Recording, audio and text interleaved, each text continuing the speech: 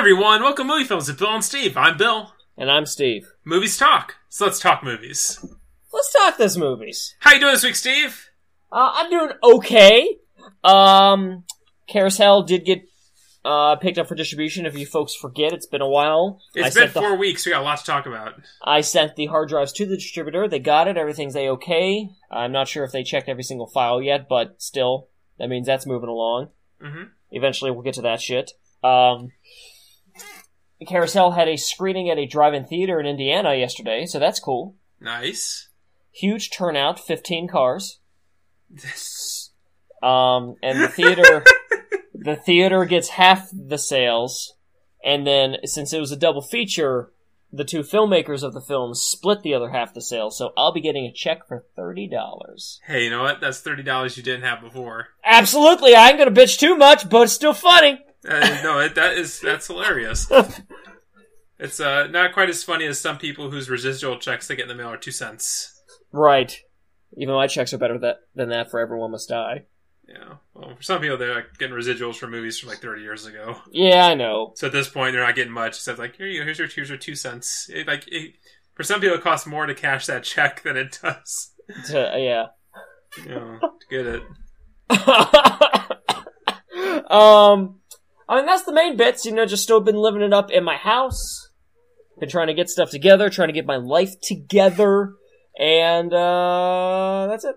Nice. Yeah. We are living in a post-Cloyne world. Post-Cloyne.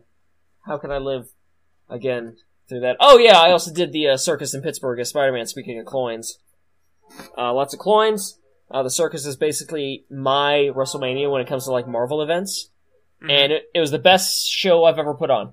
It was great. Awesome. The script that I wrote and that we recorded, it killed. We worked the crowd more this show than the crowd has ever been worked before.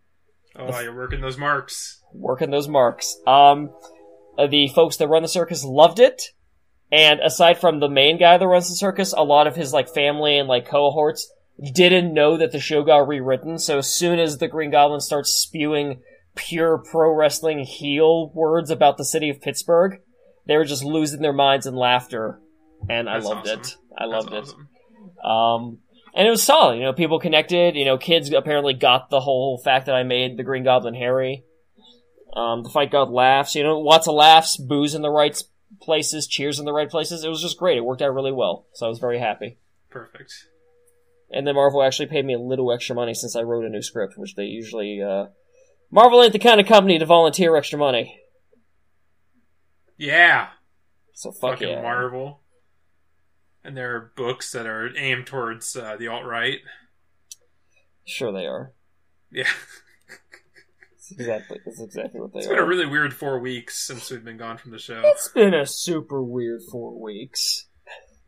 Before we get to discussing those 4 weeks, not a lot's been going on for me.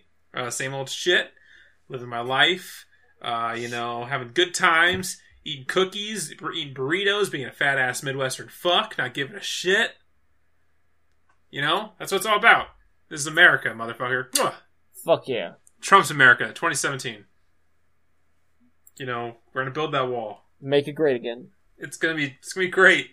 I don't know what that means, but... It's gonna be great. It's gonna be something, dudes. It's gonna be huge. Sad. Sad. That's my favorite fucking thing. Every time someone makes a fake Trump tweet or anything like that, every time there's that sad period at the end, I just laugh. It's the boom, biggest punchline for me and that stuff. I love it.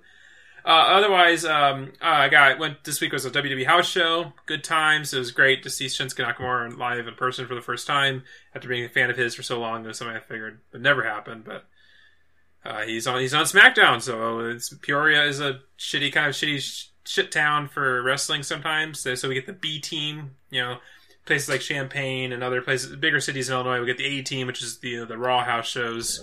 Peoria gets always the B team, which is now the SmackDown house shows, which I'm fine with because everyone I like is on SmackDown for the most part. Yeah, except for a couple folks on Raw. I think I'd agree with that. So overall, it was a really good time, good show. Tomorrow, I'm going down to St. Charles, the suburb of St. Louis, going down there for an NXT house show. Which from all accounts looks like it sold like shit. That's the day before, and there are really, really good floor seats still available for $40. Wow. I paid close to $80 for mine because I bought them when they went out on sale because I was expecting to be like Chicago. When the NXT came through for the Chicago house shows, they sold out in 10 minutes, and so much so they added the second show to that day. Mm-hmm. So I thought, these new shows coming through will do the same thing. They did not do that. Okay. So I'm slightly salty, but at the same time, you can't predict how things are going to go sometimes. Me and Rachel have been laughing because we're also extra kind of salty on top of this because we bought these tickets, and then 2 weeks later they announced they're doing a takeover pay-per-view in Chicago. Mm-hmm. So we were all excited, like, oh great, we didn't mind paying a little extra, a little extra money for this house show because like we never get to see NXT. And I was like, oh, here's a takeover show too. And we're like, oh. Well, we're going to buy tickets for that, I guess, because why not? It's a takeover and all. It's a big deal and all that type of stuff. It's just all those little things. And so we're going to have a good time. Going to see my aunt and my grandmother. Might go to Six Flags St. Louis, which is a big favorite of mine, depending on the weather. Yeah. If it's good weather, then it's a good time. It is, They have a sweet Justice League ride that is indoors. So if it is bad weather, I could still go and just ride that ride like 10 times. Over and over and over again. Yeah, I'm going to kick the Joker and Lex Luthor's ass. They can't kidnap Wonder Woman the Flash. That ride is great because it really puts Cyborg as like the main character. Well, DC really wants to push Cyborg hard. Because it's basically like Lex Luthor kidnapped everybody except Cyborg. So now everybody has to join Cyborg to go stop Lex Luthor and the Joker because they kidnapped everybody. It's quite comical. So that's the pleasantries. That's actually probably the shortest intro segment we've had on our personal lives in a long time. And even though it's been 4 weeks, we've done nothing because we're sad, pathetic DC cucks who just watch movies. Oh, I will say one dumb thing that doesn't matter that much, but since it was such a short intro, I'll mention it. Guys, if you have a PS4 or a PC, buy Nier Automata. Oh yeah, sure. It's a fucking masterpiece, and that's not a word I use for many video games. This game's a fucking masterpiece. It is beautiful, it is full of sorrow and joy, and it is gorgeous, and it's got good gameplay, it's got an interesting world, I like the characters, the theming is super heavy, in a good way though, and it deals with a lot of heavy shit. It's fantastic. If you have a PS4 or a PC that can handle the game, I legitimately mean it, you are doing yourself a disservice by not getting the game. And I've never, pushed a game like this before, but it deserves it. You mentioning that reminds me, I also bought and beat a recent console game. Shocker, I know. Horizon Zero Dawn. Oh, yeah, we have that too. Haven't gotten through it yet. That game gets a giant thumbs up from me. Sweet. Loved it. So I beat it. I 100% the game. It's actually 100% of it. It's the first anything game, trophy game, PS3, PS4 ever that I've got a platinum trophy on. Oh, that's only because you're a cuck. I'm a total cuck. And it's also one of the few games where you don't have to fucking beat the game 3 times and the different difficulties to get trophies. I hate that shit. That's what I hate. But even beyond that, I did do all the extra work. I did get the 100. I did 100% it, did everything I could in the game. I think it took me about 70 hours to do everything. That game is gorgeous. I love the characters.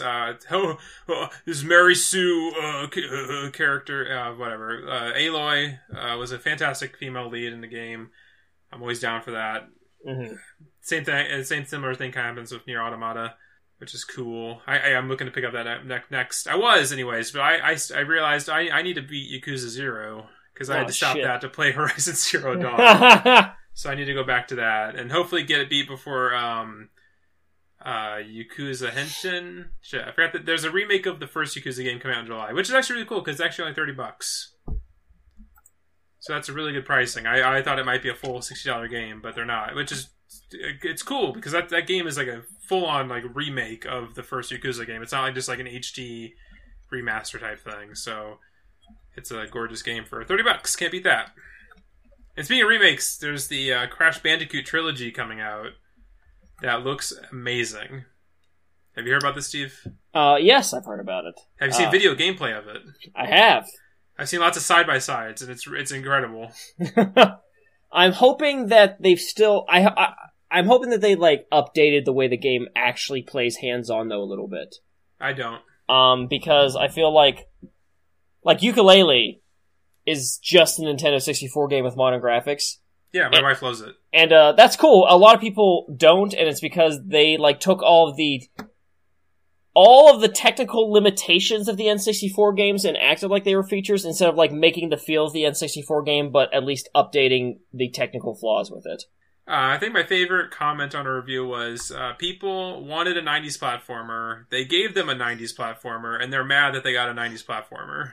Oh, they had to remember the hard way that 90s platformers were kind of shit. Well, it depends on who you are, because like there's plenty of people who love the Banjo-Kazooie series. My wife is one of them. Her Banjo-Tooie is her favorite game of all time. And so, like, this game, her playing it, it's just nothing but joy. She loves Banjo-Tooie? Yes. That is a perfect explanation of, like, why she would love ukulele so much. And that's not a knock whatsoever. I'm just saying, like, a lot of people that hate Banjo-Tooie hate ukulele. And it's because ukulele is much more like Banjo-Tooie than Banjo-Kazooie. So anyone that likes Banjo-Tooie will like ukulele, and anyone that doesn't like Banjo-Tooie will probably not like ukulele. I thought Banjo-Tooie is a pretty widely loved game. I didn't realize it had a group of people that really hated it. Yeah. I mean, not in the sense that everyone says it's a shit game, just compared to the first, they don't like it and like the first. That's strange. Like, a lot of people don't like the fact that the world map is, like, so much bigger, they feel like it's convoluted and it doesn't flow together well. I don't know. I'm not in either camp, so I never paid that much attention to the arguments. I'm not either, because I didn't have an N64. Me neither. I had a PlayStation, the console of good games. Yep. Lots of good games. I mean, N64 had good games, but not a lot, not very many of them. Yeah. Small handful. So I know I'm when it comes to like Rare and the nostalgia for Rare's games, I really have none of it. Mm-hmm. So I'm not in the camp. But from her, she really loves the game. And that game's got a lot of shit, so it's like, oh, okay. Yeah, whatever. I didn't have the N64. I had a PlayStation, then I had a Dreamcast, so... When I was 8-ish, for some reason, I just stopped giving a shit about Nintendo. And that has stuck with me ever since. I had the original NES, and then I realized that Sega does what Nintendo don't, so then I asked my mom for a Genesis, and then I was a Sega boy the rest of my life. Even to this day, he's still holding out hope. Dreamcast 2, baby. I still got my guys, pre-ordered GameStop. I hear at E3 this year, Sega is going to finally get back into the console market. Oh, console market. They're coming back, guys. I'm going to buy my ticket to E3 and go and check it out. Buy a ticket to E3? God, that's already too crowded. E3, everyone, professionals, people whose livelihood is based upon getting gaming news and all this stuff, as much as we joke about the term gaming journalism and Snacktaku and all that shit, there's people whose livelihoods are, based on this, and they can barely get through there and get the information they need to get. And now, because E3 is just a sinking ship, they're like, oh, we're going to open the floor to, I think it's like 6,000 tickets. Mm-hmm. It's some huge amount, and they're very expensive. Yeah, I go, that. And so they're opening this up to the public, and it's just like, oh, this is a disaster. I see that there's like still a bunch of tickets available too. Well, I think it's just they're too expensive. I don't know who wants to go. I mean, here's E3. Do you have an appointment? Well, no. Okay, go over here. Well, here's a line that's 3 hours long to play a game that's coming out in stores next week. Mm-hmm. Welcome to E3. There's not a lot for you to do unless you're industry. Honestly, it's so silly. There we go. We filled up more time. We're podcast professionals. We know how to stretch things out. We know how to call attention to what we're doing. We filled that time up. We did. I tell you what's going to fill up lots of time this coming winter is Star Wars: The Last Jedi. Star Wars Celebration happened. There was a teaser trailer, which I don't know why people give so much shit about teaser trailers, especially Star Wars teaser trailers, because it showed you nothing. Right. Really. I think the biggest complaint I heard is that its lack of anything new is what they don't like about it, which, when you watch the teaser trailer for Force Awakens, you see lots of things you've never seen before in a Star Wars film. Right. And so it is and plus it was the first one after a very long time, so you're like, ooh, this, that. But when you watch The Last Jedi, it's kind of like, okay. Yeah, okay. I mean, these are all imagery we've seen before. Nothing is really new here. Yeah, that's the thing. Like, it worked for Force Awakens because it was like a return to Star Wars. Mm-hmm. But with Last Jedi, it's just like, okay, now you need to sell us on a movie now. Even the Rogue One teaser trailer really like showed you like this is gonna be something really different. Like, oh, there's the Death Star. Like, whoa, like this is like it's like getting the tone and like they have that whole like alarm like siren going off throughout the entire teaser trailer. It's creating a sense of urgency and like dread. Like, oh, what's gonna happen? What's this, that? Yeah, and all sort of stuff. And this one's just like, no, there's some AT-ATs in the background. Oh, cool. Remember what I said after The Force Awakens? And like, well, as long as the second film isn't like Empire, it's okay. And then you just see lots of things in this teaser trailer, which again, we're judging a film based off a teaser trailer. It might change, but still, it's just like, okay, this might be weird. I don't care. I'll go see it. At this point, though, I do laugh. I was mentioning this on Facebook to some people that I feel like the side films, I'm more interested in any of those than I am about the main trilogy films. Yeah. Like, I loved Rogue One, like, a ton, as I talked about at the end of the year discussion. Basically, the best of 2016 episode. There you go. I can get these words out of my mouth because I'm a podcasting professional. You know, I actually am really looking forward to Han Solo. I could give or take that one. I don't really care that much. I mean, Rogue One made me excited because I'm like, okay, good. I think they can do really great things with these like side story films, these anthology films. Mm-hmm. I think Donald Glover is probably the only thing I'm not looking forward to in that film still. Yeah. But at the end of the day, I'm sure he can be fine. I don't know. It's just the casting still bothered me. But as far as everyone else in the cast in the film, looked great. Mm-hmm. You know, so well, wait and see what happens with that. I'm sure it'll make all the money. But now here's the question: will it make more money than Fate of the Furious? I don't know. Fate of the Furious has made infinite money. It beat the all-time international opening weekend number. It made, I think it was $533 million opening weekend.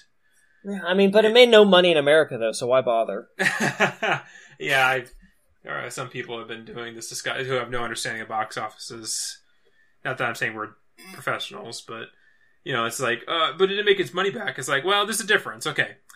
Power Rangers probably won't get a sequel because even with international, it made like let's do an updated look here. Wasn't it like 125 or something last time I looked? We're gonna get on Box Office Mojo.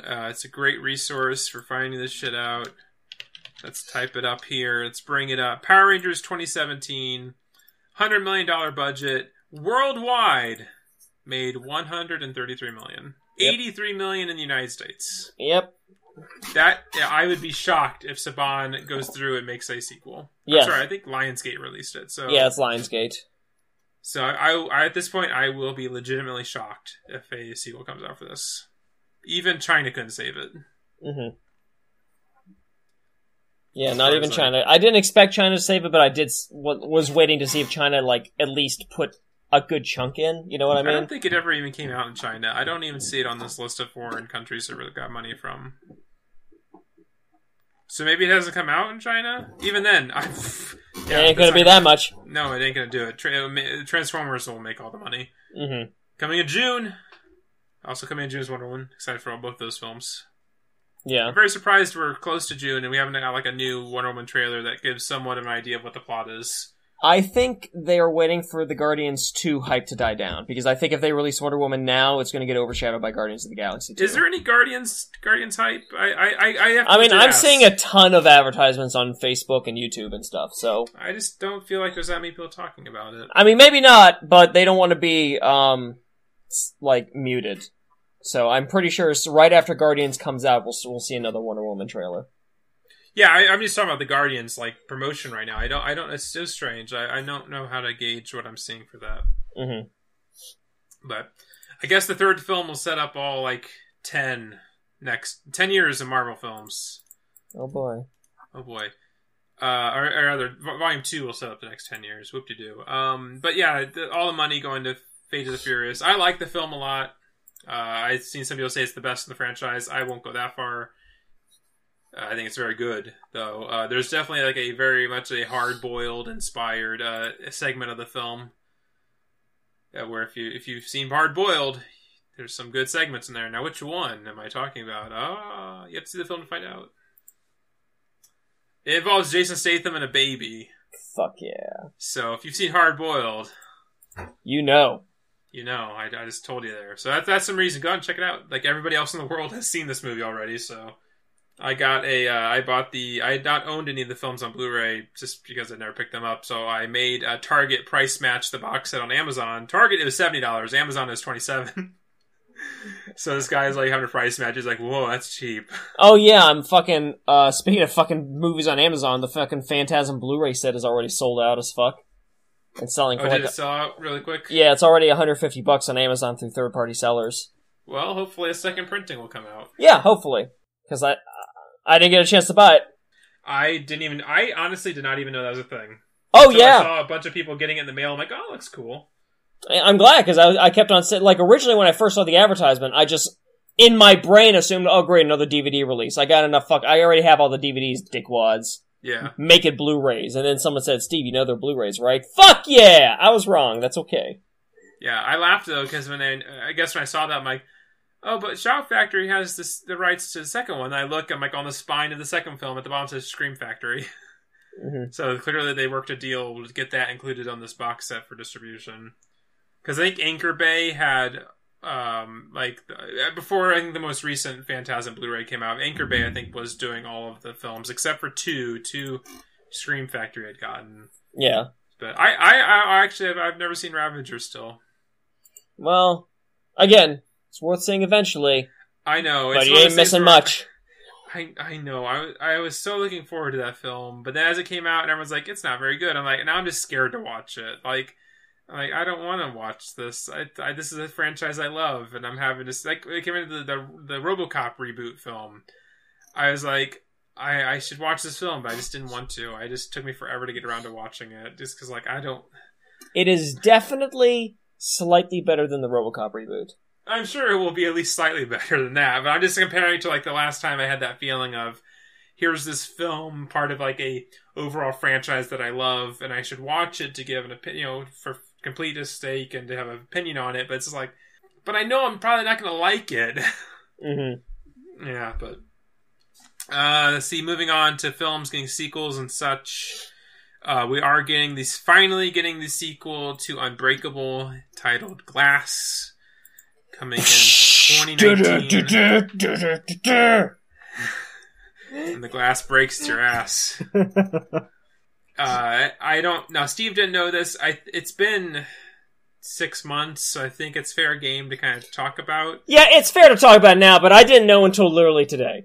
Yeah, I won't say exactly how, but the ending of the film Split that M. Night Shyamalan did does tie into the Unbreakable universe. Of course, I'm not going to say how. I mean, I don't know how. I just know it does because I haven't had a chance to see the film.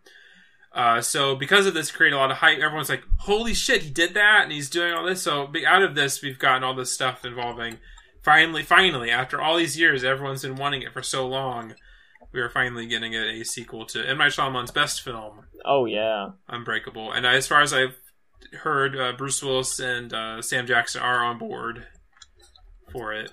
Good. I was speaking of Sam Jackson, Steve, I need to ask you, have you seen the trailer for Hitman Bodyguard? I have not. Ryan Reynolds is a bodyguard for Sam Jackson, who's a hitman who people are trying to come kill. What? Yeah, that's the film. Okay. You should look up the trailer for that afterwards. I know you're a big Ryan Reynolds fan. I am. So you might really enjoy that. I do like I think it is the official poster is basically a remake of the poster for The Bodyguard. You know, the Kevin Costner. It's like that, but it's like Ryan Reynolds carrying Sam Jackson. That's cool. Yeah, I mean, I think I got the name of the film right. Hitman Bodyguard. The Hitman's Bodyguard. That's what it is. Yeah. So yeah, check that out. We're just filled with all sorts of news today. Just tons of news. And the last bit of news that broke over the last couple weeks. Steve, what if I told you that we're getting a Batgirl film?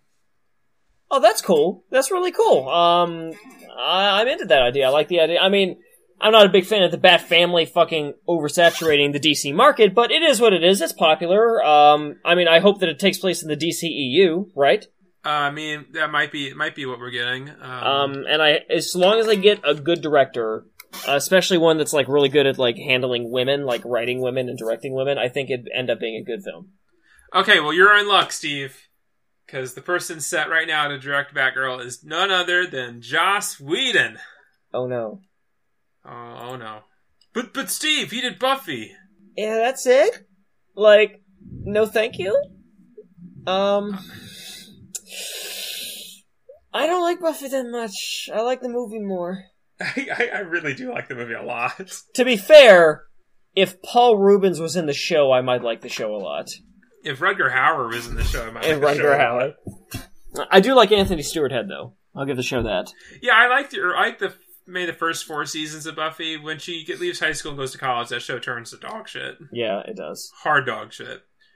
Angel's okay, but again, Angel got canceled because of Joss Whedon being a uppity prick, which is pretty famous for that. Like, they were taking their time. They're taking their time, deciding they're going to renew it, and he was like, "Well, I need to know now." And he's like, "Okay." And the people at the studio were like, "Oh, if you need to know now, you're canceled." Then no. Yeah. If you're gonna be like that, and then of course, I mean, I have a long running thing of why I don't like Joss Whedon. I think he thinks his farts don't stink. He's the God's gift to everything. All this shit he acts like of himself. I mean, I will never get over the whole alien resurrection bullshit. Oh yeah. Oh, my movie's great. My movie's amazing. My movie's this. Oh, it's the best. Movie comes out, no one likes it. Oh, it's the studio. It's like, it's your fucking script. It's your script. Your script, and you directed the fucking thing. Fuck. Unless I'm misremembering. I know you wrote the script. I feel like lately my brain's been going to mush, so I kind of forget sometimes who directed what. That's okay. So I'm checking real quick because I want to catch myself. No, I don't want Alien. I want Alien Resurrection. That's why I fucking typed in Alien Resurrection, you piece of shit. That's right. No, he didn't direct it. I'm sorry. His script. Yeah, he was wrote the script. It, yeah. That's what I thought. Okay. That's what I thought. When I said that, I thought that sounded wrong. But even then, like, the fucking shit with Avengers and Age of Ultron, I really don't get why everyone loves Firefly so much. It's just a ripoff of Outlaw Star. It's really bad ripoff of Outlaw Star. I always love telling people that I watched Firefly, and I didn't like it at all. And then I watched Serenity and said that I really enjoyed it. And everyone that loves Firefly, their minds are always blown by that. And then I tell them, well, I like Serenity because there was a story and stuff happened. And then I found out after watching the film that movie was meant to be 4 seasons of the show. So Joss Whedon was forced to tell a 90-minute story in 90 minutes instead of spreading it out over 5 fucking years. Oh, that's brutal. Yeah. I didn't know that bit about Serenity. Oh yeah! Like that, like every thing that's getting resolved in that movie was supposed to be like a season-ending arc. Which is insane! And that's what I don't like about Joss Whedon. When he's forced to be concise and clear, he can do good stuff. Because I like some Joss Whedon movies. But when he's just allowed to be Joss Whedon, no thanks. Yeah, I think the big thing came out was like Gail Simone was coming forward, like, "Oh, if you need help writing this or something, I can help you." And I'm thinking, it's Joss Whedon. You will never in a million years get a phone call from him. Seriously, I would love Gail to be on the book. I mean, on the script. Yeah. So we'll have to wait. I guess there's a lot of rumors going on about like everything else going on with that. Like again, like the idea that it might be like a Nightwing. There might be a whole like Bat Family series of films going on or something. And we'll find out what's going to happen. I see plenty of people complaining, like, why is there a Batgirl film not being directed by a woman? Which is a fair complaint. I mean, Wonder Woman is being directed by a woman. Then, of course, the complaint comes, well, it was written by 3 men. I'm like, okay. I think, last I checked, like, the greatest storyline in Wonder Woman's books in forever was written by a man. Yeah. I forget the particular run, but I know it's like the early 2000s. That entire period was very good. I can't remember the name of the writer. I do apologize, but I remember it. If I remember correctly, it was a male writer, and everyone it's a big critically acclaimed run. But I mean, guys can still write women. It's just only no. See, the thing, only a woman can write the story of a woman that comes from an Amazon island, an island full of women who have no real influence of the outside world and their society and their civilization. No, a woman has to write that. A man can't possibly write that. Can't possibly. That's my biggest thing that makes me laugh the most when people were complaining about that for this film. I'm like, she might as well be just an alien. It's coming from an alien society, alien world that has nothing to do with the world of man. It's a fish out of water film, essentially, in a lot of ways. From what we see in the trailer, little bits here and there. So, why does it have to be a woman writing that? I don't understand. Yeah. Besides the fact that obviously it's great. I guess get people working. I guess I don't know. Brian Azzarello is the one that wrote the big, critically acclaimed New 52 Wonder Woman. which was the best run Wonder Woman has had in fucking years. Okay, I guess in years, because I'm talking about one that took place before the New 52 back in the early 2000s. I forget that story offhand. That's totally fine if you do. I think like the storyline at the time, she was writing a book and doing all this other stuff. Regardless, men have written some great Wonder Woman. Yeah, Wonder Woman, great. Joss Whedon, boo. Joss Whedon, boo. Wonder Woman, great. Depends on also, like... Zack Snyder, sad. Yeah, fucking Zack Snyder making fucking Aquaman's trident into a fucking quident. What a fucking hack. Yeah, it's only been that way in the book since, for like, the 80s. 30 years. 30 years, yeah. Plus. Yeah, okay, guys. Why don't you guys do a Google... You know, the old adage, just take 5 seconds, do a Google search. Lord knows I try to do that on the podcast all the time so I can make sure to cover myself, because, you want to have some sense of, things a little bit maybe. Yeah. I appreciate that, like, everywhere that I have seen, like, that image or that complaint posted, they are immediately bombarded with just countless posts from people with, like, toys from 1985 with the Trident looking like that, cartoon images from the 80s of the Trident looking like that, all the New 52 art, all the 90s art, all the 80s art, just countless people being like, you go fuck yourself.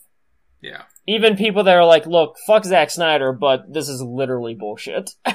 Yeah, no, the fact that it got shared around being like, oh, here's another rib on the fucking DC films. It's like, okay, well, even you sharing it, you look like an idiot. Yeah. Got to stop it. Just stop it. You prick. But we got to move on. I said at the beginning of this year that we're going to go back to the first year of the podcast, try to touch a bit more on some themed episodes that we used to do kind of semi-regularly, that we kind of dropped off after the first year or so, but I thought, let's go back. We had some good ideas, some good things we can go with. Obviously, we've done sci-fi sequels a bunch, and obviously, of course, our most prestigious series was the Disney series and the Jason Statham series, but we're back today. We're going to do another Then and Now, where we look at a character's beginning and find out where they are currently. Last time, we did John Rambo, which was, oddly enough, played by Sylvester Stallone, and this week, we're looking at the character of Rocky Balboa, the Italian Stallion, also played by Sylvester Stallone. Hell yeah, the Italian Stallion. So first, we're going to look at the beginning of this character in the 1976 film Rocky, rated PG, 2 hours, directed by John G. Avildsen, written by Sylvester Stallone. Rocky Balboa, a small-time boxer, gets a supremely rare chance to fight heavyweight champion Apollo Creed in a bout in which he strives to go the distance for his self-respect. He's flying high now. Flying high now! So Steve, we're covering some pretty big films on this week's episode. What did you think of Rocky? I am a huge Rocky fan. This is something that not a lot of people know about me because I don't talk about it that much. I don't know if I just don't seem like the kind of guy that would like the Rocky films a lot. Fucking love the Rocky films. Love them. All except 5. I'm the same way. I look at my shelf, I own every film now. I don't own 5. Yeah, no reason. Rocky Balboa is Rocky 5. Yeah. It has more reason to exist than the 5th Rocky film. Oh god, yes. So, always been a big fan of Rocky. I've always loved Rocky. Rewatching Rocky was just a great treat because I love Rocky. It is a great film. Sylvester Stallone fought hard to get the film made because he wrote it, and you can tell he loves the story, and he fought hard to also star in the film. Yes, and, that was, yeah. And he does a great job in the fucking movie. And his biggest point when they were doing the casting is like, I have to be Rocky, and it's like, because Rocky's me. And it's like, when you know about Stallone before this film and like everything he was going through and like how like rock bottom, like not even rock bottom, he was like below rock bottom. He was Rocky bottom. Yeah. the rock bottom. Rock bottom. That's how low he was. Can you smell what the Rocky's cooking? It's turkey. Turkey's outside. Go get it. It's such a parallel with the character Rocky, and oddly enough, the evolution of the character Rocky is also very similar to Sylvester Stallone. It is kind of getting overblown and egotistical and all this other shit. There's always been a level of kind of self-awareness, I feel. You'd think so, but then you hear stories like on the set of Demolition Man, how they had to build him a driving range and have like a golf instructor come in, so when they're doing setups or his shots and stuff, he'll like fly his helicopter over to like wherever this golf instructor's at and then practice his swing. Well, yeah. Like they spent millions of dollars just doing this for him for this film. So you hear some of that, it's like Jesus Christ. Oh, he was the Demolition Man, Bill. As Sting told us. But yeah. But when it comes to the character Rocky, I don't know if it's such a weird thing to be a fan of this franchise. I feel like the Rocky franchise is a favorite amongst most people. Oh, not weird. I guess people look at me, they look at my Power Ranger collection, look at my superhero collection, they see the video games I play, the movies I usually geek out about, and I guess just this movie about a boxer usually isn't on that same list. You know what I mean? That's all. Maybe I think the Rocky franchise kind of transcends all that stuff. I agree. Being like a quote unquote sports film, it really has like very little to do about like boxing itself. More or less about perseverance. That's what I also describe to people. You know, it's definitely the Rocky films are films that are much more about the journey than they are about boxing. It's about becoming a better person. It's it's about like self-understanding, learning about oneself, or at least like 1, 2, and a little less so 3 and 4, you know what I mean? I think 3 still kind of has that message of... I just said less so. 4 is when, man, the train tracks, we're off them now. We're just going down this hill. Hey, we gotta fucking, fix communism. That's right.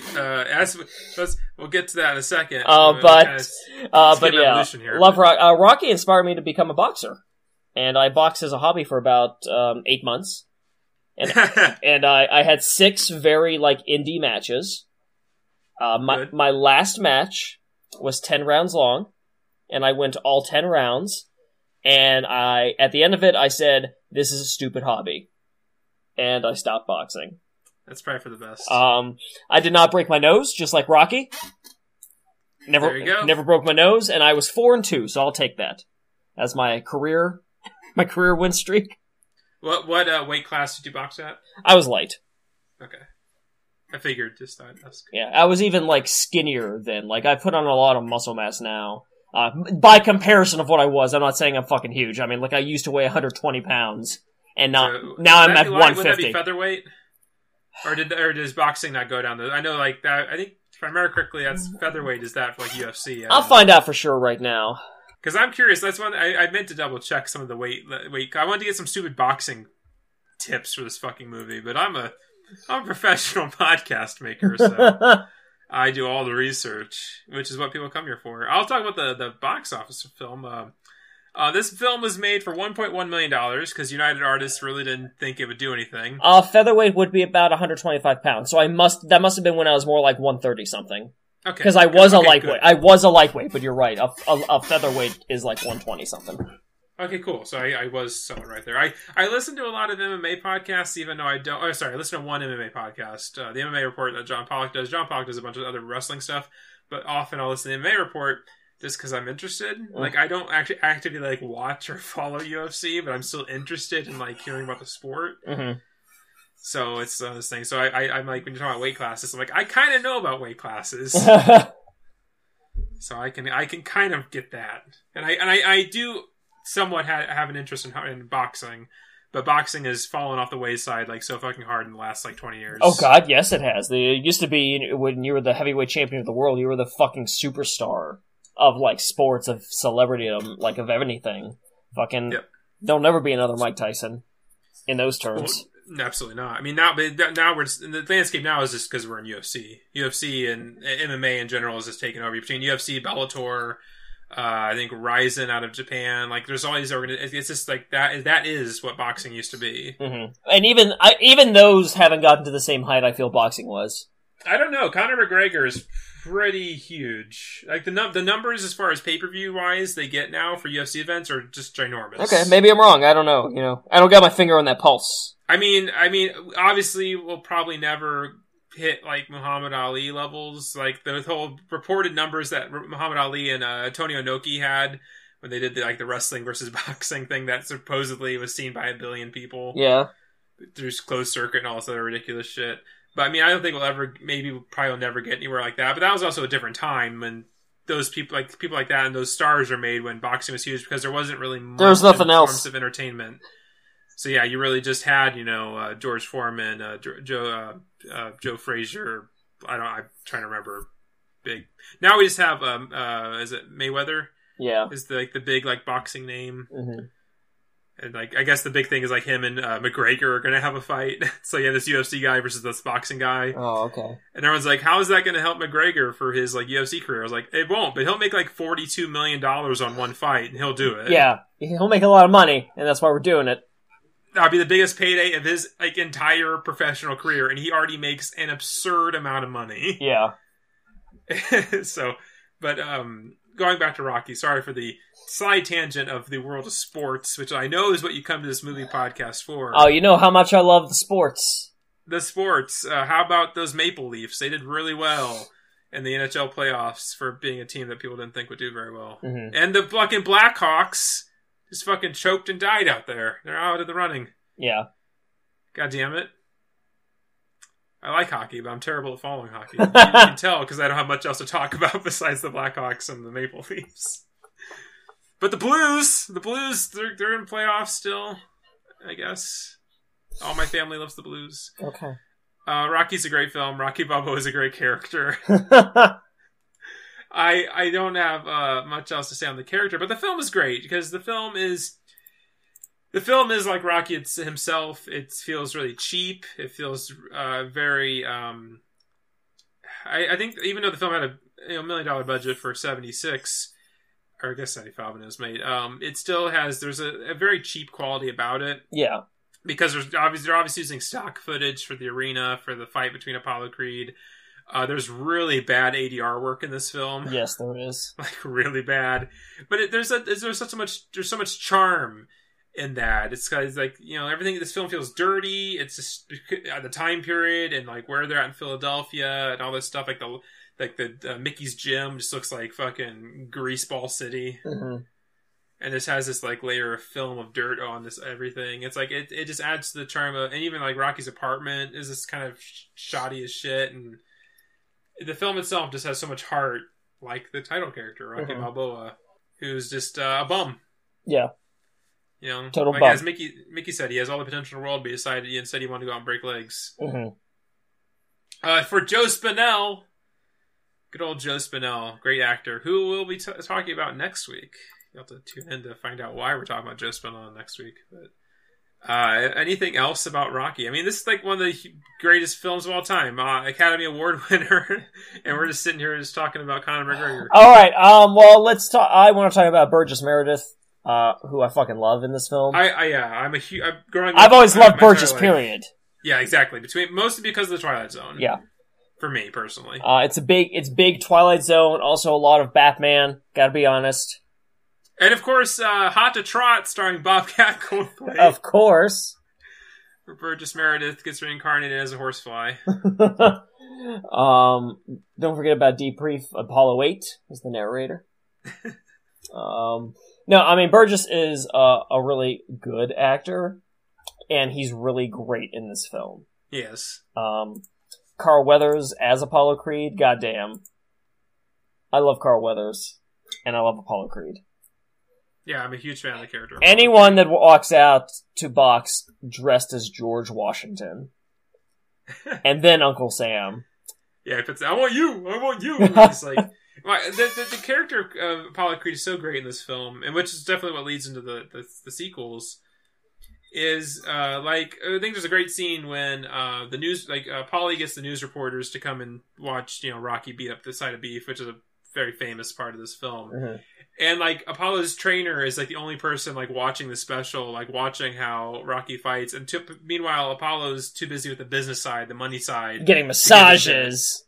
Getting massages, talking about like, oh, we're gonna do this number here, we're gonna do marketing here, and like the trainer's trying to get him to come over and look at it, and he doesn't give a shit. Yeah. It's like there's such even though we don't get a lot of time in this film with Apollo Creed, we do learn a lot about his character. It's a case where Apollo Creed is not like an asshole, but he's definitely very egotistical. Well, yeah, because he's like undefeated world heavyweight champion. He's the villain but not really the villain. The match itself is really the villain of the film. He's the antagonist. Yeah. But, yeah, the match is the villain. He's not some mustache-twirling piece of shit that you're like, oh, Rocky needs to take this guy down a notch. Like, no, he's a boxer who's the best in the world. Yeah, he's really not even in this film that much. Yeah. All in all. We just see little bits here and there, but really we're just following Rocky and how his feelings of inadequacy, doesn't know where he was supposed to be, thinks he could be something, and like that's the whole point of this film is like he doesn't even win this fight. He loses by decision, but for him that's all matter. All he wanted to do is go the 12 rounds. Yeah, 15. Oh, for is it 15? My apologies. Yeah, 15 fucking rounds. Jesus Christ. I cannot imagine. Was it 12 in Creed? It was... I think it's 12 in Creed, but that's because it's like a exhibition type deal. I think. No, it's a legit match at the end of Creed. I'm thinking in Rocky Balboa it's 10 and that's an exhibition match. In Creed it's 12. I don't think We're trying to get our match orders correct here, guys. I simply think they don't do 15 anymore because it was fucking horrible. For the human body. Because that's what, 15 3-minute rounds? Yeah. Yeah, that's a lot of head drama. A lot. Jesus Christ. Oh, fuck. I appreciate how stupid Rocky is. He's just stupid. Yeah. He can't read well. He can't speak well. He can't think no good. And getting punched all the time doesn't help either. Yeah, I'm sure not a lot of it has to do. I'm sure some. He was dumb before. He was dumb before. Don't get me wrong. And it's like I don't even think it's not necessarily. I don't know. I never want to think like he's dumb. He's just I don't know. Still an era of naivete about him. Like he's still smart enough. He's like still street smart. He's street smart. Get by. Yeah. But he just seems like the kind of guy that just is trying to become a boxer. He waved bye-bye to book smarts a long time ago. Yeah, doesn't need him. He's got to go run down some dudes for some money. But man, does he got a heart of gold. Yeah, that's the thing. My favorite thing of a film is like when he's shaking the guy down for money. It's like you clearly sense he does have a sense of morals, and he doesn't want to have to actually break this guy's thumbs. It's like, just give me what you got and all this stuff. And even like Joe Spinell's character, Grizza or Gizza, whatever the fucking debt collector's name is. Even he's kind of like, oh, come on, people are going to talk about me. Yeah. Even he's nice, and he's a fucking loan shark. He's a decent guy. These are some of the nicest people I've ever seen in Philadelphia. Let's talk about, what else? Bird Young. I like him a lot, because he is an asshole. But is he retarded, do you think? Like a little, Paulie? Do you think Paulie's like a little retarded? No, he just seems like a Philly guy. I don't know. Paulie is like such a stereotypical, like what I think of like of a Philly like dock worker. He just works in a butcher shop. He's just like this dumpy dude. I mean, there's a lot of retarded people in Philadelphia. Okay, well, I don't think Paulie is one of them. I don't know. Maybe he just has too much of a rage issue. Oh yeah, I think that's it. Yeah. I mean, he's just a drunk. He's an alcoholic. Yeah, I think you're right. He's an alcoholic dude who hates his life, wants something better. He's just scheming, conniving. He's like Jackie Gleason's character in The Honeymooners. Whatever, you know what I'm talking about. Like this idea that he's like I said, he was a bus driver, all this stuff. Like he's trying to do these schemes, do these things to better his life. That's why he's bothering Rocky all the time to get in with Loan Shark. Is like, I can beat up people, I can do this. Mm-hmm. Or like he's selling advertising to like the the meat warehouse in the back of his robe. Yeah, and he's like, what is that? It's like, Paulie gets $3,000 for. I don't care. Yeah, I mean that he helps Paulie out. He's just like, Paulie, calm down, I'll help you out, and Paulie's happy with that. Exactly. And then eventually he gets his comeuppance, and he gets his reward, which is happy birthday, Paulie. He gets a robot. He gets his own fucking robot. That's the Paulie arc, in my opinion. Yeah. It's ramping up to him getting a robot. For sure. And that's where he peaks. And then, of course, Talia Shire as Adrian. I thought Adrian was okay, but I blame that. I don't blame that because it works for the film. I just mean like she doesn't have that much of a chance to shine, and it's because Adrian is so shy. Yeah. Talia does fantastic in the rest of the franchise by far, no question. But in this film, Adrian is definitely much less in the spotlight, and it's because of her personality and like her life. Like I mean, Paulie definitely does not treat her very well. Nope. And she can't trust the Rocky. Well, because she's shy. She's not she's like, oh, who's this guy? Like, why? It's like, she has such like self-esteem issues. Like, why is he possibly interested in me? Exactly. But eventually she does fall for him legitimately, even if it's a little rough at first. But it's the classic trope of, here, I took your glasses off. You're gorgeous now. Now you never have to wear these glasses again. Ever. Vision fixed. I did one quick thing I want to say about Burt Young. Burt Young is a part of one of my favorite scenes in a comedy film. It's in the Rodney Dangerfield film Back to School. Oh, fuck yes. Burt Young plays like his like hired muscle for Rodney Dangerfield's character, and these like frat guys like, we're beat you up. He's like, oh, I don't get physical. I get upset. When I get upset, he gets physical, and it's Burt Young like crushing like a napkin dispenser with his bare hands. He walks over, he's like, we got a problem. And he starts like a bar fight. So good. I love that scene. I'll have to post a clip of it later.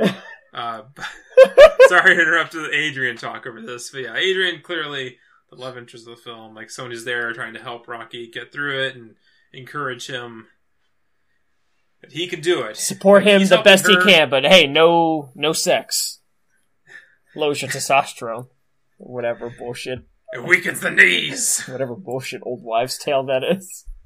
I mean, I have heard legitimate... Like, I had friends who did swim in high school, and there was some legitimacy to that. Like, they would go on... like, when they're in training for stuff, like, if you did... They just wouldn't masturbate for a month, but then they would do it, like, the day before the competition, and apparently that, like, spikes your testosterone, like, does all this shit to your, like, your body and stuff. So I guess there is some legitimacy to that. It was coming from them, and they took it pretty seriously, so maybe it's true, I don't know. Could be some old wives' tale still, I don't know. Get back to us, email us at moviefilmsbill@gmail.com. Let us know if you're a jizz expert, you know about the jizzology and how it helps your cardio. I need you to not have sex for a month, get into a boxing match. Then have sex regularly for a month, get into a boxing match, tell me which one was better for you. Okay, well, I have no training as a boxer, so I'll probably be fine. Yeah, you'll be fine. Let's get you a Bull on the show, and we can box him. Oh, okay, that sounds awesome. I would totally get my ass beat by you, Bull. Probably because he was an Olympic boxer. Yep. He knows what the fuck he's doing. Plus, I think he probably is probably a couple weight classes above you. It'll be fine. No, I'm fast. Yeah, speed will win. It's like the old days of UFC where they just put there was no weight classes. And everything went fine. Everything was great. Let's get back to Rocky, this great fucking film. It's beautiful. The montage is iconic for a reason. He ate a bunch of eggs. He drank a bunch of eggs. Drink. That's a great one-shot take. Yeah. He just keeps cracking eggs. I drink raw eggs. I could not drink like fucking 9 raw eggs in a glass like he fucking did. Yeah, that was just it's like, what, 6 in there, and he just gugs them. Jeez, it's impressive, really. Brutal. But what I was saying about, real quick, the last thing about Adrian, I like Adrian, because Adrian is also helping Rocky's ego and self-esteem as much as he's helping her. Oh, absolutely. It's a really good dynamic between the two of them. And totally agreed with that, yeah. But yeah, it's a great film. It's an iconic film. It's, everyone knows about Rocky. I appreciate, to this day, I think it's really cool that they put the full makeup on Sly and Carl Weathers and just kept taking it off piece by piece and then edited the final fight backwards. Mm-hmm. I think that's a great idea, especially for like 75. Oh, yeah, for sure. Good filmmaking. I know a lot of it also had to work around making sure, like, the choreography for all their stuff, because they didn't have, like, for a lot of shots, they didn't have a full audience. They all had set up behind, like, particular corners, so they always had to, like, work around that and all this other stuff. Yeah. Because obviously, there's only so much to do. Similarly, which was what we kind of get in Creed, which we'll talk to here in a short minute about, how you make an arena look full, and there's good ways to do it and bad ways to do it. But it's Rocky. It's a great film, great story. It's a classic American rags to riches tale. I will warn people that there are a few parts of the film that do feel a bit slow. The film takes its time with its characters. Yes, and I think that works. But this kind of gets into like a 70s pacing thing. It's not as bad as a lot of other 70s films, but the movie definitely takes its time with its characters, where it's just silent. And it's just like two characters looking at each other, and they share like a couple of words. There's a lot of that in the film. So if you're hopping into this expecting to see like Rocky boxing and then training and then the fight, you're gonna be disappointed. Nope, yeah, it takes its time. There's a lot of stuff that goes on between the beginning of the film and even when Rocky is actually like picked to be in the fight. It's really just about him, like people he knows, like his life. Yeah, you're finding out what kind of where he's at, like what's he's up to, and all this stuff. Like you're really getting to know the character. And plus, same time, like if there's some issues, this is also like Stallone. This is like Stallone's first script. Mm-hmm. So I mean, obviously, it's going to have some weaknesses here and there, but overall, like the entire picture is very solid. Yeah. And so we get a solid foundation for a character that would, permeate pop culture for decades to come. Oh God, yes. Everyone still knows that Rocky song, that Rocky fucking the montage, the fanfare, all that type of stuff. And plus, of course, the Yo Adrian, like there's so many. Oh yeah, Yo Adrian gets referenced by people that don't know what Yo Adrian means. Exactly. It's a huge part of Americana. And would spawn 6 more films after this. Yes. So we're not going to talk all of them. We're going to talk about where he's at now in the current state of things. But as we rack up Rocky, Steve, what would you give it star ratings? I'm going to go with a 4.5.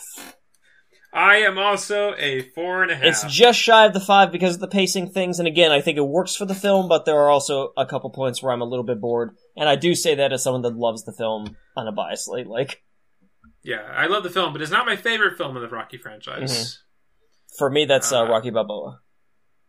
Oh, Rocky Balboa is yours? Yes, it is. I guess since we're kind of going through the years here, mine is a kind of a tie-ish between Rocky 2 and Rocky 4. Yeah. I just love Rocky 4. Rocky 4 is fucking great. I love Rocky 4.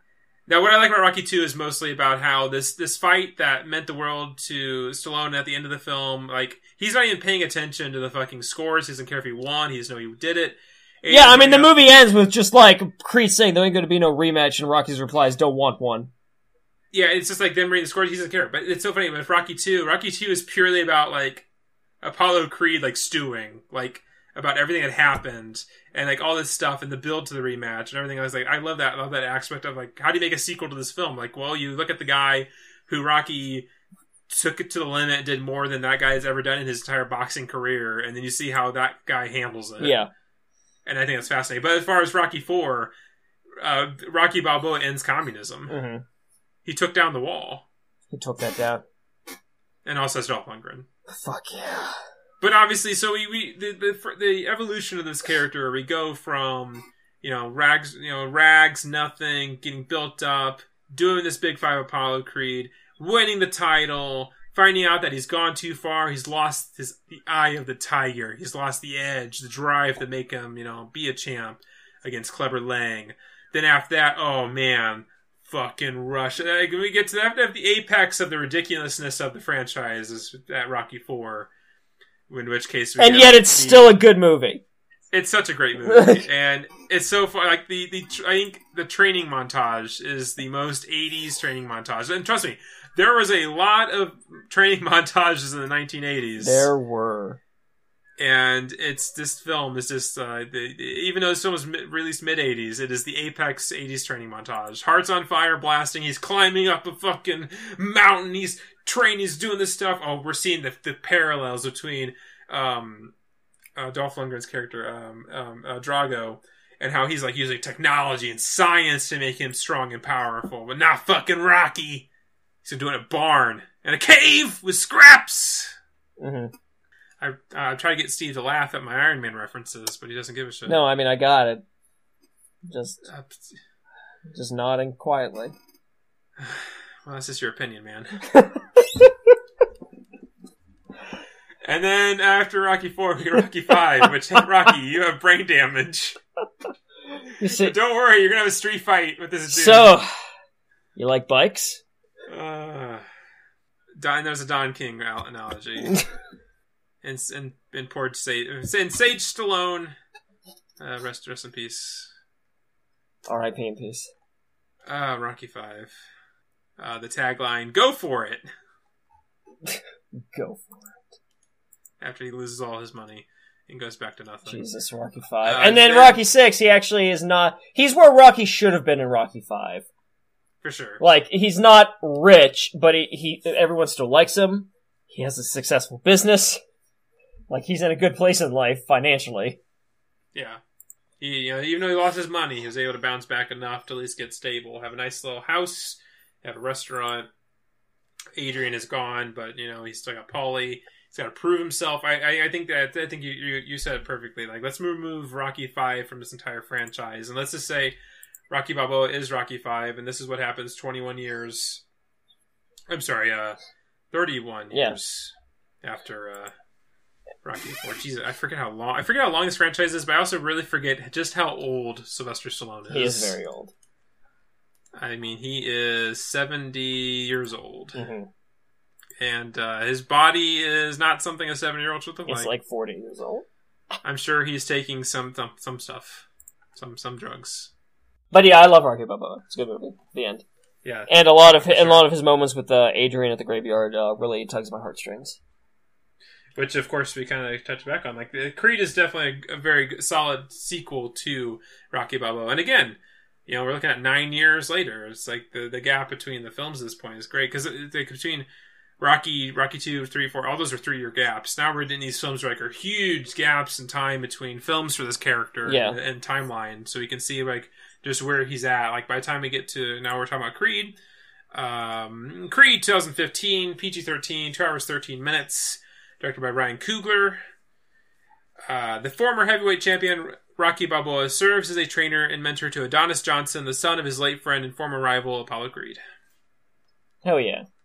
So now, as we get to here with the character of Rocky, he's old, he's retired. He's now definitely in the realm where kind of Mickey was in the first film. And we find, now he's at this point where he's very lonely. Like, his, this is kind of a parallel to real life, but when it comes, between Adrian has passed on, Paulie's passed on, his son has left him and moved on to somewhere else.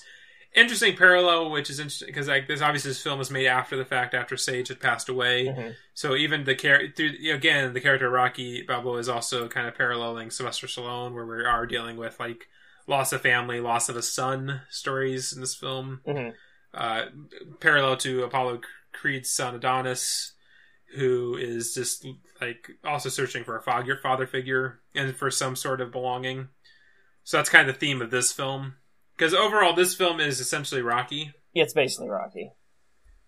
We have someone who thinks they're great, does have an air of cockiness about them, but they're trying to prove something. And in this film, it's a similar case where they get a once-in-a-lifetime chance to face a champion, and it just goes the distance. Mm-hmm.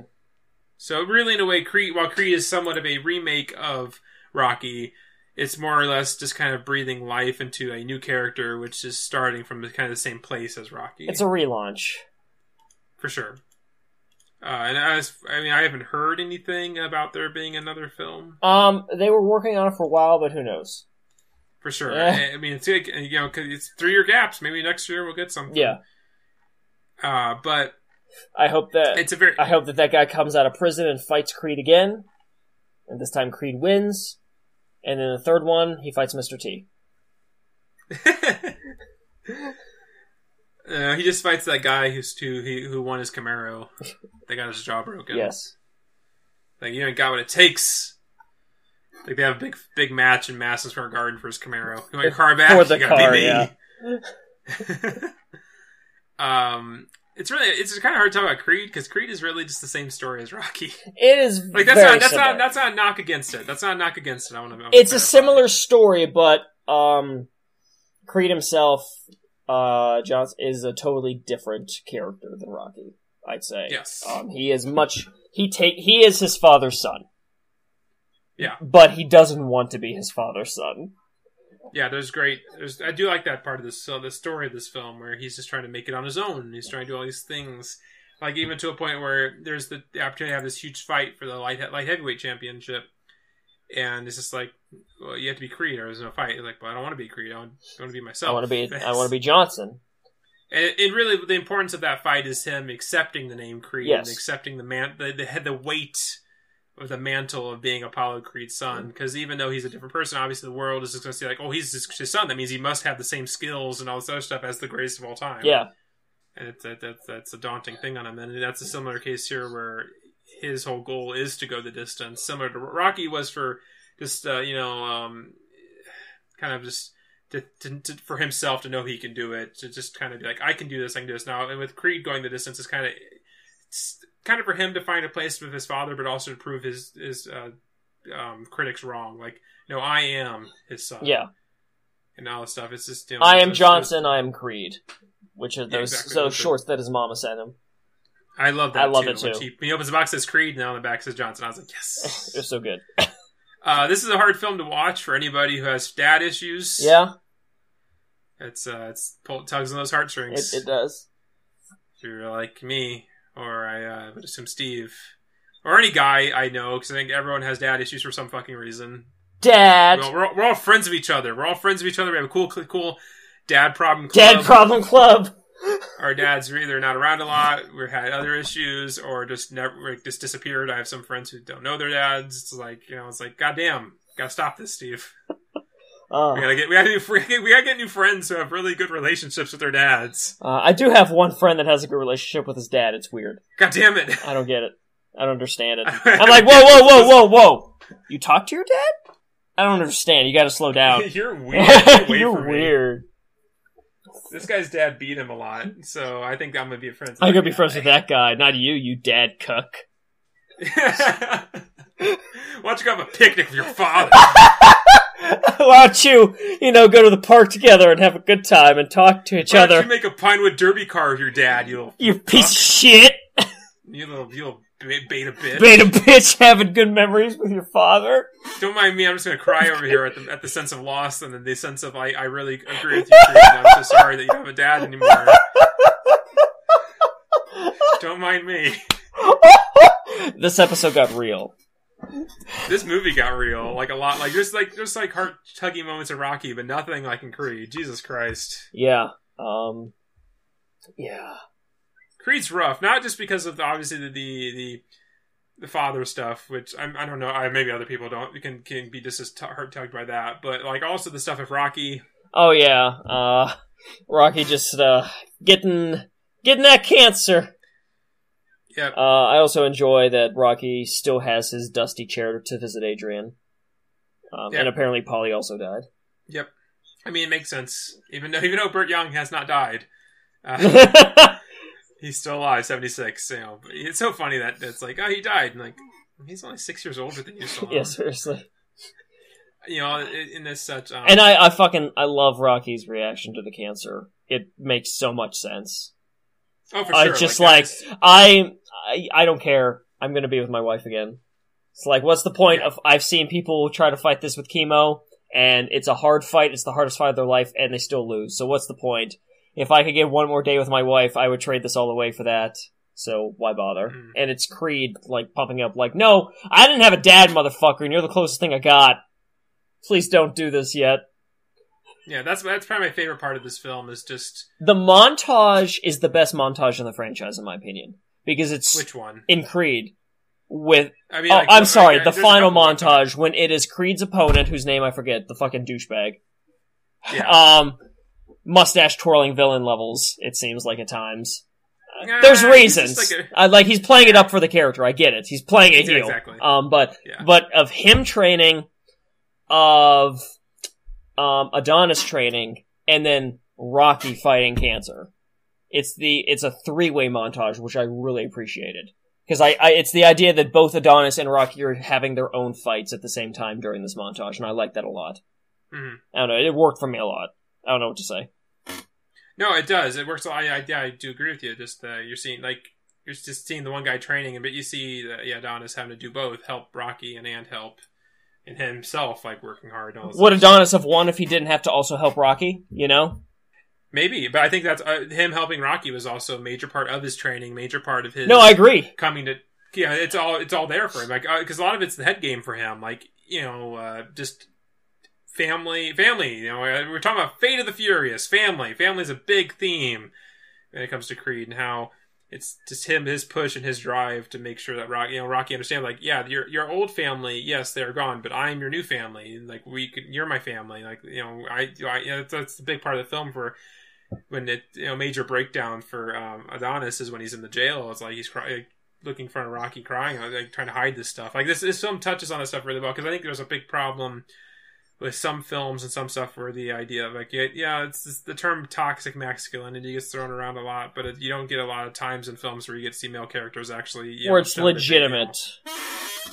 You have legitimate feelings and have legitimate issues of like abandonment and things. Which again, touch on those father strings again. Yep. You're like, damn it, shit, fuck, God damn it, stop it, God damn it. But yeah, like the biggest, like the strongest part of the film for me is when he gets knocked down during that fight, and he's just like everything's slow motion, you're hearing everyone, and then you go like that 2-second like stock footage clip of Apollo Creed from the films he watches all the time, and boom, he just snaps, gets right up. It's like that's such a, and he leaps up too, like that's such a huge, powerful moment, and I that's probably my favorite part of the film. It made me audibly go, oh, and that doesn't happen all the time, so for sure. That's a big thing, and it's great because again, similar situation. Like he loses by split decision. But doesn't matter. All about was going the distance again, proving that he could do it, doing things to. I forget who I'm trying to look on here who he was even fighting. Yeah, I fucking forget. I'm trying to find it. Conlon. Conlon, yeah. His opponent is Conlon. Which it's so funny when you look on the Wikipedia list. It's like, this is the cast, but they don't have who the fuck played. Yeah, there he goes. Tom Bellew as Pretty Ricky Conlon. There he goes. Yeah, and like I appreciate that Conlon drops his kayfabe and says, "You're the future of this division." Oh, they good. Tony Belwell is actually Tony Belwell, who played Conlon, is an actual boxer. I wonder. Jesus Christ! I wonder if the actor for Adonis. Michael Jordan, the same one you guys know. I assume they all look the same to me. Michael B. Jordan. Yeah, that's right, Michael B. Jordan. That's the difference. Anyway, I wonder if he told him to actually punch him for real, just like Sylvester Stallone did. Oh my god, there's so many great like behind the scenes stories of Rocky IV. He told Dolph Lundgren to hit him as hard as he could. He fucking cracked his ribs and like almost killed him. Yeah. It's like, God, have you seen the man you're asking to punch you? He has a doctorate and he's like a judo champion and all sort of shit. I'm glad they at least used that shot in the film. Yeah. How would you not? No shit. It's like, goddamn. Super impressive part of Creed is the first like boxing match, all one fucking take. Oh, that's a great, yeah. Holy, like every single time I thought they were going to cut, they didn't. So the fact that they had that camera movement, that choreography, the lines, holy shit, I was blown away as a filmmaker. I could never... Are you talking about the Mexico fight or the amateur fight? The amateur fight. Okay, I was trying to think, like, I don't remember the Mexico one, but yeah, but the amateur one, yeah, I definitely noticed that was all one take. It was amazing. I didn't notice any whip pans, so yeah, I do think it was one take. Yeah, it was. Like, I was watching. I was fucking watching. Jesus. Yeah, that was definitely great. That's the thing I would say. The biggest improvement, and if you're comparing this film to Rocky, is that the choreography and the shooting of the fight segments is fantastic. Mm-hmm. But beyond just a single shot, like they look really good. There's a good dynamic to it. They move really well, move really quickly. Like this film is just about as long as the first film, but even it moves much better. There's a good speed to it, and there's a good movement to yes. it. Where even though like we're getting a lot of character scenes, there's good like development. Like we're getting a lot more development between Adonis and is it Bianca? Yeah, it's Bianca. Okay, we're getting good development between her. A lot more development between him and her than necessarily what we got between Rocky and Adrian in the first film. So that was really good in that regard. Like she's more of a well-rounded character, not just someone there to emotionally support Adonis in his time of need. Yeah, she actually exists, which is great. And the ending's really good too. I like Rocky getting to go up the stairs one last time. Yeah, it's a really good moment. Like them walking together up the Museum of Art. Yeah. So that's Creed, and then at this point, that's what we can seemingly see as the end of the Rocky Balboa story. Similar to what we had when we talked about Rambo, like the film Rambo. Seemingly at this point, given there's still nothing, no news has been had about another film that was seen at the end of the Rambo character, and seeing where the evolution for that character. While in that case, I think we thought the first film was the best film of that franchise in terms of what it did. How did you see the evolution of the character of Rocky from the first film until now? I mean, again, ignoring 5, it has been yes. a very natural progression of the Rocky character. You have the from nothing to rich success to 80s cheese, but still not losing its heart. Back down to reality and about being, about persevering and proving yourself, and then rounding it out with a new face, a new young blood in Creed, where it's again, he's the new Rocky, he's proving himself to the world, and he's showing what he can do. And Rocky getting his chance, he trains someone, he kind of like becomes a father to his friend's son, his, arguably his best friend's son, or at least his equal's son, or greater, everyone. Aside, Rocky 2 is the only time Rocky ever beat Apollo Creed. It's official. Because they really confirmed who won the third fight. Yeah, I really did. I really appreciate they confirmed the ending to that secret sparring fight they had. Yeah. It's great. It's like, I love that part. It's like, who won? He did. He was the best. Yeah, he's the best. No one better. No one's better. And Rocky has one last fight, except it's against, it's once again kind of like himself. It's not another opponent. It's a big theme of this film is the biggest opponent is yourself. And that not only goes for Creed, that goes for Rocky. Yeah, that whole part when he's like, here's the mirror, like there's you, that's who you're fighting. That's right there. It's like, again, there's great moments, great themes throughout the film that relate just as much as Creed as they do to Rocky. Yeah. Which is great. But yeah, I couldn't have said any better myself. Like the evolution of the character the heart has always been there and is never, I don't think it's ever jeopardized that in all the films. This might be, overall, even including 5, the most consistently great long-running franchise. You'd probably be right. I mean, I'm saying might be. You know what? Like, I'm not putting my foot down. I'm sure someone can argue something else. Yeah, off the cuff, I have to agree with you, because I think going from 76 to 2015, that's 50 years. That's 50 years! Sorry. Well, 39 years. There you go. That's more like it. Hey, you know what? It's okay. It's a movie podcast, not a math podcast. Why don't you go play Math Blasters, you fucking motherfucker? Go find out the area of a rhombus, you dick. I will. So get on that. So I think we can't say much more than that. I think there's the character Rocky Balboa will live on in Americana forever, and it's so great that even what will probably be the last film is a incredibly great film for technically the 7th film in a franchise. Yeah, technically. It's incredible that it can. I mean, so much so that Stallone got like a lot of Best Supporting Actor nominations, which. I can kind of, I don't know, I can kind of see it, but I didn't. I don't know, I still have to go back and re-look over who all was nominated that year to decide, because I know a lot of people are like, he was okay, and a lot of people are like, he was great. I mean, I thought he was really good, but I can see a nomination, but definitely not a win. Yeah, because I know a lot of people are like, he should have won the Oscars. Like, nah. But should he? I just never knew until now, because I hadn't watched the film until now. Another big thing about this film is that a lot of times new creative teams will take over a franchise, and you'll feel like they missed the point when they're relaunching the franchise. You know, like if in an alternate reality, let's say someone made a Nightmare on Elm Street relaunch, and it was made by a team of people that didn't understand the original franchise whatsoever, and they completely dropped the ball. That's on Earth 2. That never really happened here. But Creed was not like that. This absolutely, it felt like it was written by Sylvester Stallone to the point where I had to look at the credits and was a little surprised that Sylvester Stallone was not one of the writers. Yeah, because he had written every other film, and it completely still feels like a Rocky film.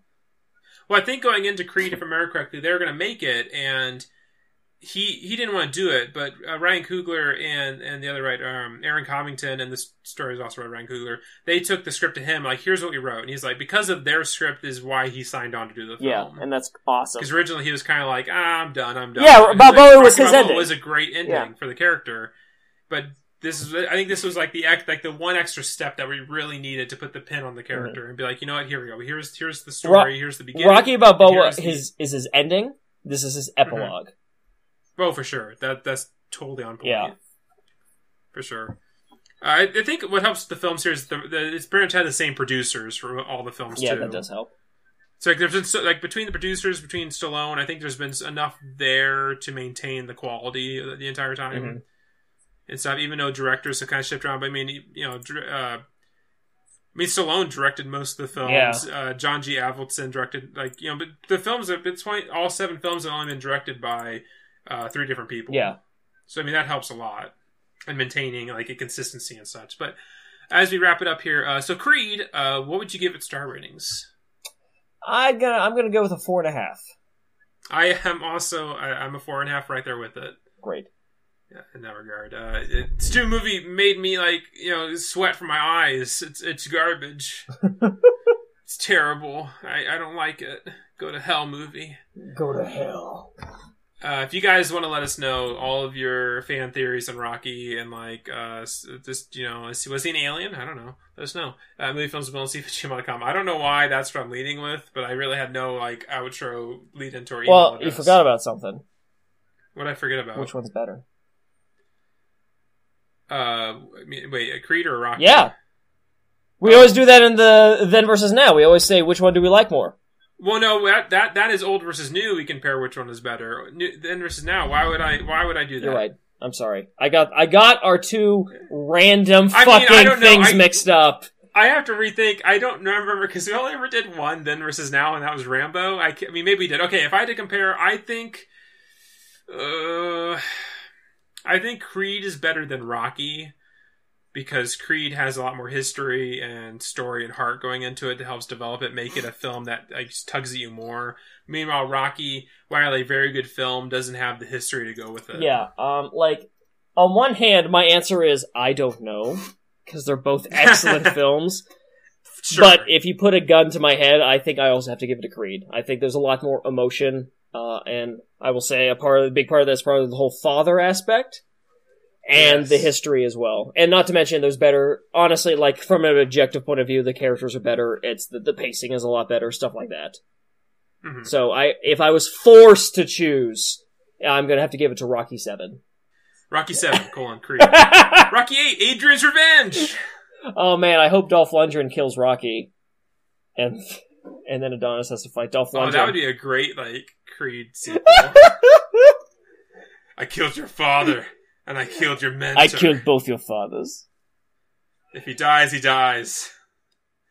Okay, well, now I have a better outro question. Hey, let us know which film is your favorite, Creed or Rocky. Let us know. Or maybe you like Rocky 5. Send us your detailed thesis defending Rocky 5 to moviefilmsability@gmail.com. You can also find us at moviefilmsability.tumblr.com. All of our episodes are listed there. It's very nice, very neat, very direct. And the other social media realms you can get to us... now, I always say that, but iTunes isn't social media. But you can leave reviews, and that means a lot to us. Leave a 5-star review on iTunes. Look us up, Movie Films with Bill and Steve.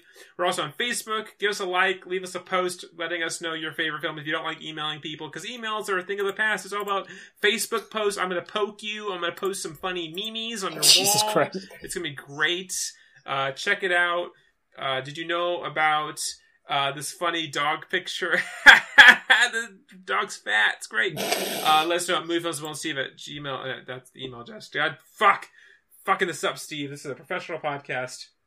We're on Facebook. Just look us up, moviefilmsability. It's really nice of you. Would appreciate that. We're also on Stitcher, on the website and the mobile app. That's nice. And wrapping it up here, I am on Twitter at LevelBill. And of course, you can find my films, facebook.com/silverspotlightfilms, silverspotlightfilms.com, carousel.com, still trying to push that shit, because it's my moneymaker. And if you ever want to look at me wearing spandex, it is facebook.com/theamazingspidersteve. And you can email me, darkmullet@gmail.com. Email me your stories about how much fun you had with your father. Please don't do that to me. Do that to Steve, not to me, please. And I will insult you. I'm gonna insult you. Oh, you and your dad went to the zoo? Ha, you bitches. You fucking bitches. You Italian whores. Oh, what? You fucking hug at the end of that day, too? And tell each other that you love each other? You buy a pretzel, a salty pretzel, some mustard. You got that for your diabetes. Yeah, just shoving that pretzel into your mouth like it's a cock. Oh, is your dad there when you got your scholarship award at the high school thing? Was he there to congratulate his son for having perfect attendance and getting a 4.0? Was he there for that? Huh? Did he shake your hand and then hug you and then look you in the eyes and say, "I'm proud of you, Steve. I'm proud of you, and I'll never leave you alone"? Did he? Yeah, You fucking pussy. This is my favorite bit that we've ever done. I don't know. The Ernest episodes had a lot of good John R. Cherry moments. I don't know if that's... I mean, there's good moments. Good moments for sure, but I don't know. I like... Here's one for the books. Take a break and we come back with cool dad stories. Well, as always, guys, I've been Bill. I've been Steve. Apollo Creed versus the Italian Stallion. Sounds like a damn monster movie.